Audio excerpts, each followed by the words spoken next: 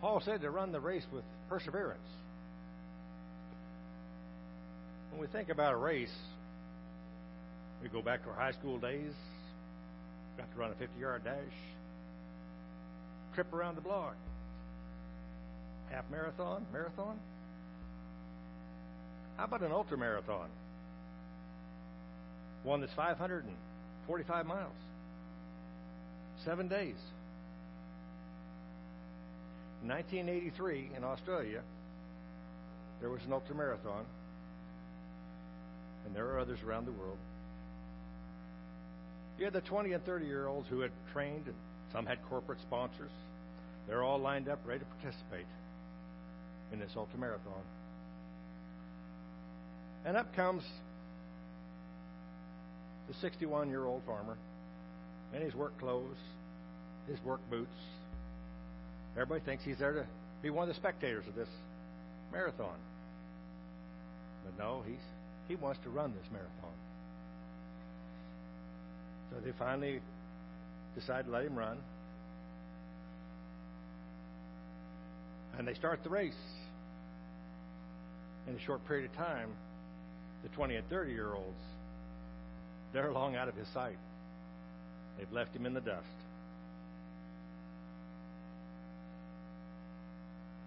People are starting to tell the race promoters to ask the 61-year-old to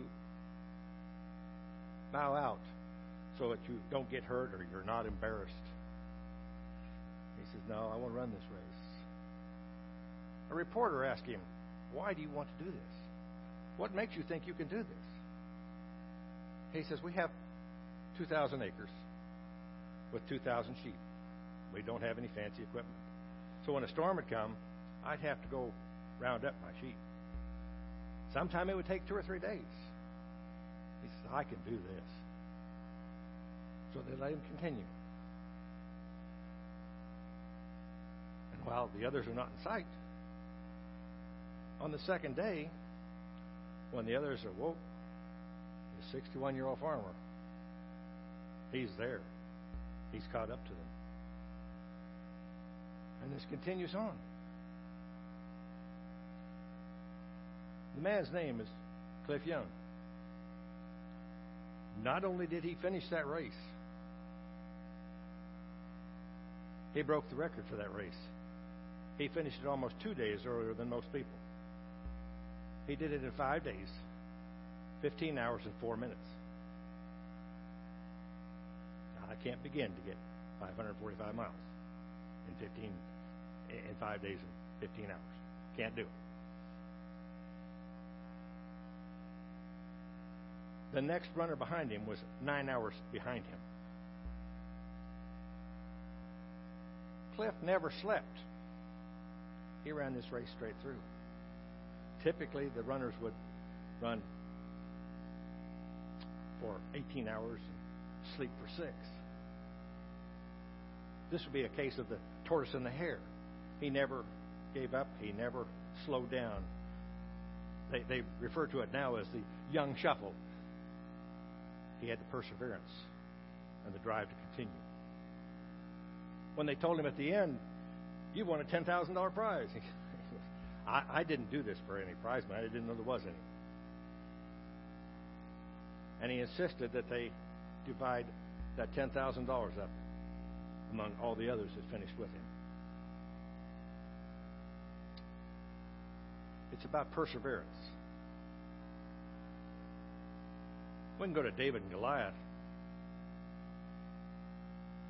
Goliath had perseverance, didn't he? He was tormenting the Israelites. You've got the Israelites on one side and the Philistines on the other. For 40 days, morning and night, he would call out, send somebody to fight me. If I kill him, you will be our subjects. If he can kill me, we will be your subjects. The Israelites were petrified. And David showed up. He was bringing supplies in from his dad to the troops. And he happened to hear Goliath spouting this. Come and fight me. And so he started asking what was going on. And they told him that the king will give great wealth to the man who will kill Goliath.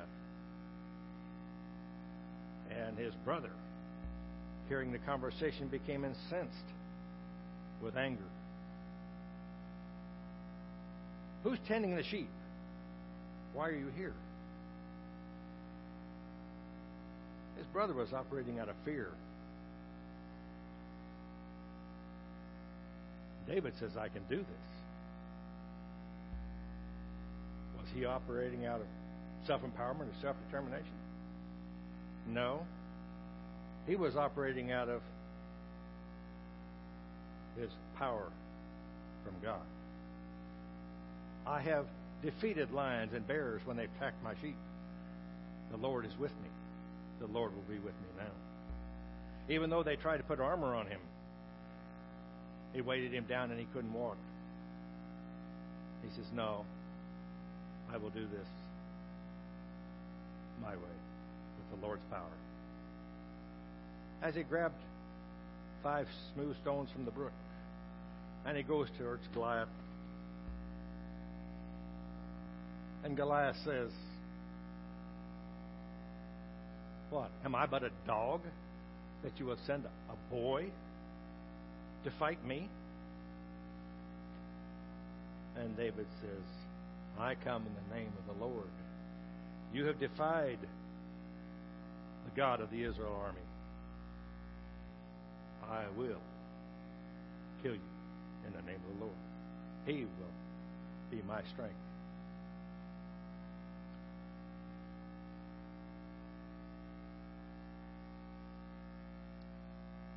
So he lets go with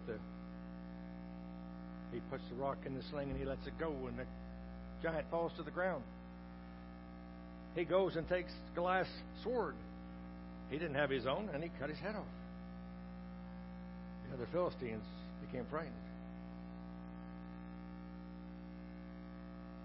So the question goes, if God's with him, why did he grab 5 stones? If God's with me, can't I do it with one? Yes, he can, and he did. The other stones were for the other giants that were there. And like the Israelites, we face our own giants. We face the giants in our relationships. Unforgiveness and envy. Spiritual giants. Those who seek to kill, steal, and destroy. We have physical giants. Not only just our body, but also the physical universe around us.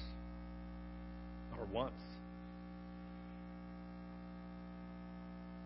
Sometimes they're overpowering. Our emotions. Fear, anxiety, depression, jealousy, pride, shame, and guilt. Financial giants. Are we operating out of our lack? Or do we have great wealth and we're afraid somebody's going to steal it from us? Do we have greed? For where your treasure is, your heart will be also. But we have stones for our giants. We have the everlasting living Word of God. We have the measure of faith that has been given to us. We have prayer. We have praise, and we should give praise in all circumstances. Whether things are going the way we want them to be, or we're just along for the ride. And we have the authority. Jesus Christ died and gave us authority. We need to take advantage of that authority that He's given us. Frequently it's said that God helps those who help themselves. That's not really accurate. God will help those who step up to do things for His purpose. And without Him, we can do nothing. But through Him, all things are possible. Had David compared himself to the giants, fear would have overtaken him, and courage would have departed. But he says it in Psalm 16:8. I will keep my eyes always on the Lord. With him at my right hand, I will not be shaken. That's great advice. We should take it to heart. God told Moses to explore the land of Canaan that he was going to give to the Israelites. So Moses gathered together one from each tribe and sent 12 spies into the land of Canaan to see. The instructions were, is it a land of flowing of milk and honey? Or is it fertile? Are their cities fortified? What are the people like? They toured Canaan for 40 days. And they came back with clusters of grapes. And said, yes, it is a land of milk and honey. Very fertile land. And then you had some of the spies saying, but they have very fortified cities. They are huge. We are like but grasshoppers in our eyes to them. And those spies started grumbling against Moses and Aaron, and putting dissension among the other Israelites. If we had just died in Egypt or in this wilderness. But Joshua and Caleb said that if the Lord is pleased with us, He will lead us into that land, a land flowing with milk and honey, and He will give it to us. Only do not rebel against the Lord. The glory of the Lord appeared at the tent meeting to all the Israelites. And now I want to read to you from Numbers chapter 14.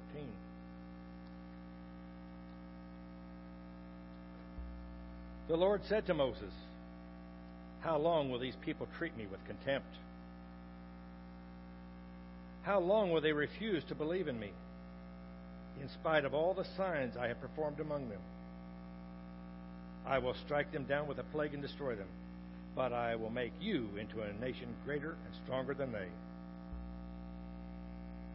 Moses said to the Lord, then the Egyptians will hear about it.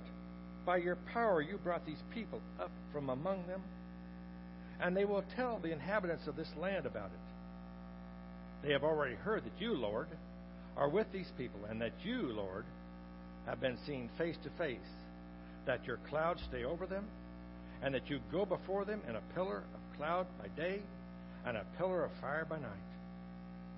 You put all these people to death, leaving none alive. The nations who have heard this report about you will say, the Lord was not able to bring these people into the land that He promised them on His oath, so He slaughtered them in the wilderness. Now may the Lord's strength be displayed, just as you have declared. The Lord is slow to anger, abounding in love and forgiving sin and rebellion. Yet He does not leave the guilty unpunished. He punishes the children for the sins of the parent to the third and fourth generation. In accordance with your great love, forgive the sin of these people, just as you have pardoned them from the time they left Egypt until now. The Lord replied, I have forgiven them, as you asked. Nonetheless, as surely as I live, as surely as the glory of the Lord fills the whole earth, not one of those who saw my glory and the signs I performed in Egypt, in the wilderness, but who disobeyed me and tested me 10 times, not one of them will ever see the land I promised on oath to their ancestors. No one who has treated me with contempt will ever see it. But because my servant Caleb has a different spirit and follows me wholeheartedly, I will bring him into the land he went to, and his descendants will inherit it. Since the Amalekites and the Canaanites are living in the valleys, turn back tomorrow and set out toward the desert along the route to the Red Sea. The Lord said to Moses and Aaron, "How long will this wicked community grumble against me? I have heard the complaints of these grumbling Israelites. So tell them, as surely as I live, declares the Lord, I will do to you the very thing I have heard you say. In this wilderness your bodies will fall, every one of you 20 years old or more, who was counted in the census and who has uplifted, who has grumbled against me. Not one of you will enter the land I swore with uplifted hand to make your home, except Caleb and Joshua. As for your children, that you said would be taken as plunder, I will bring them in to enjoy the land you have rejected. But as for you, your bodies will fail in this wilderness. Your children will be shepherds here for 40 years, suffering for your unfaithfulness, until the last of your bodies lie in the wilderness. For 40 years, 1 year for each of the 40 days, you explored the land. You will suffer for your sins and know what it is like to have me against you. I, the Lord, have spoken. I will surely do these things. The whole wicked community which has banded together against me, they will meet their end in this wilderness. Here they will die." So the men Moses had sent to explore the land, who returned and made the whole community grumble against him by spreading a bad report about it, these men who were responsible for spreading that bad report about the land were struck down and died of a plague before the Lord. Of the men who went to explore the land, only Joshua and Caleb survived.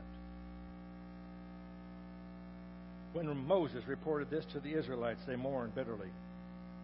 Early the next morning, they set out for the highest point on the high hill, saying, "Now we are ready to go up to the land the Lord has promised. Surely we have sinned."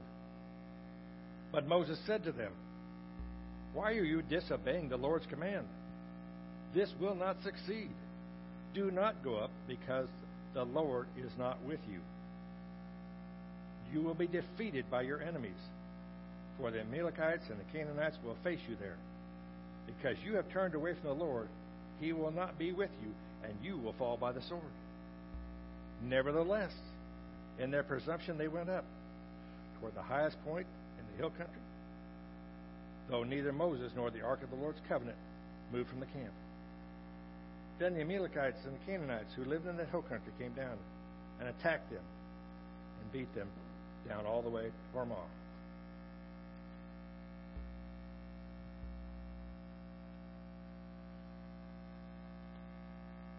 It's amazing, all of the miracles they watched as they left Egypt. They watched the Red Sea part, had manna come down from heaven, saw water come from a rock. They heard God's voice. They were guided by a cloud during the day and fire by night. But yet they didn't believe God enough that He was with them to go into Canaan. They wandered for 40 years. And in their arrogance, we have sinned, so now we will go take the land against God's command. Self-determination.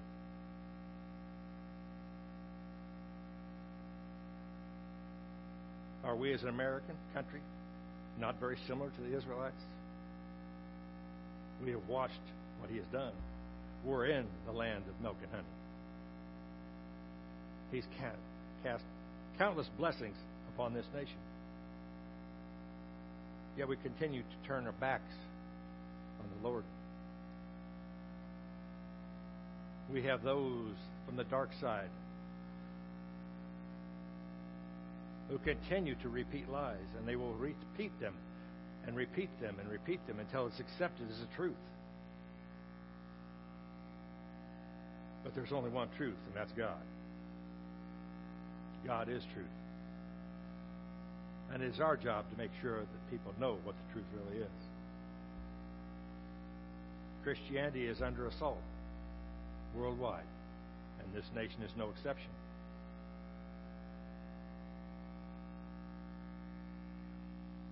Darkness will prevail where the light refuses to shine. We need to shine the light, and we need to shine it brightly.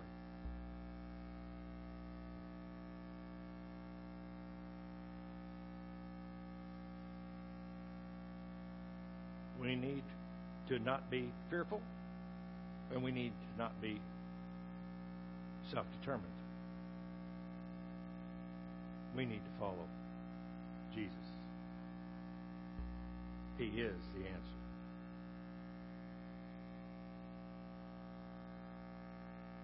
As we're ready for a song of invitation, I would like anybody who has a decision to make to come forward now.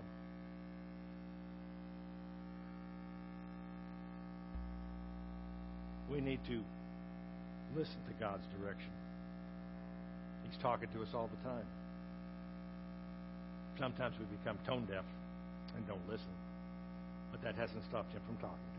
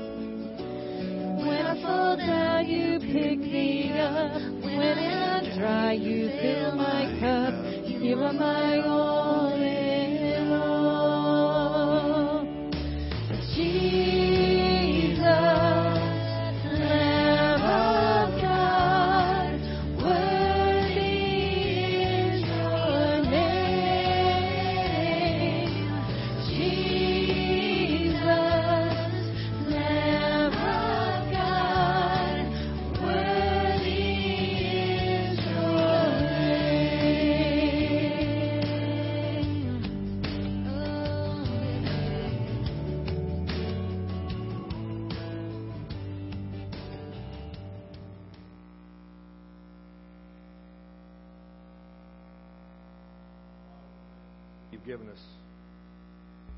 And may you direct our hearts into your love and Christ's perseverance. May we persevere and run the race that you've set out before us. You've created each one of us for a special purpose. And may our light not be hidden, but shine out upon the world. To you we give thanks and the ultimate glory.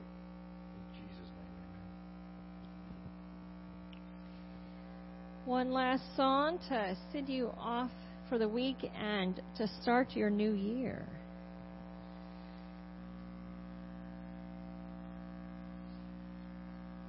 Oh, evening announcements, Gary? Bible study tonight.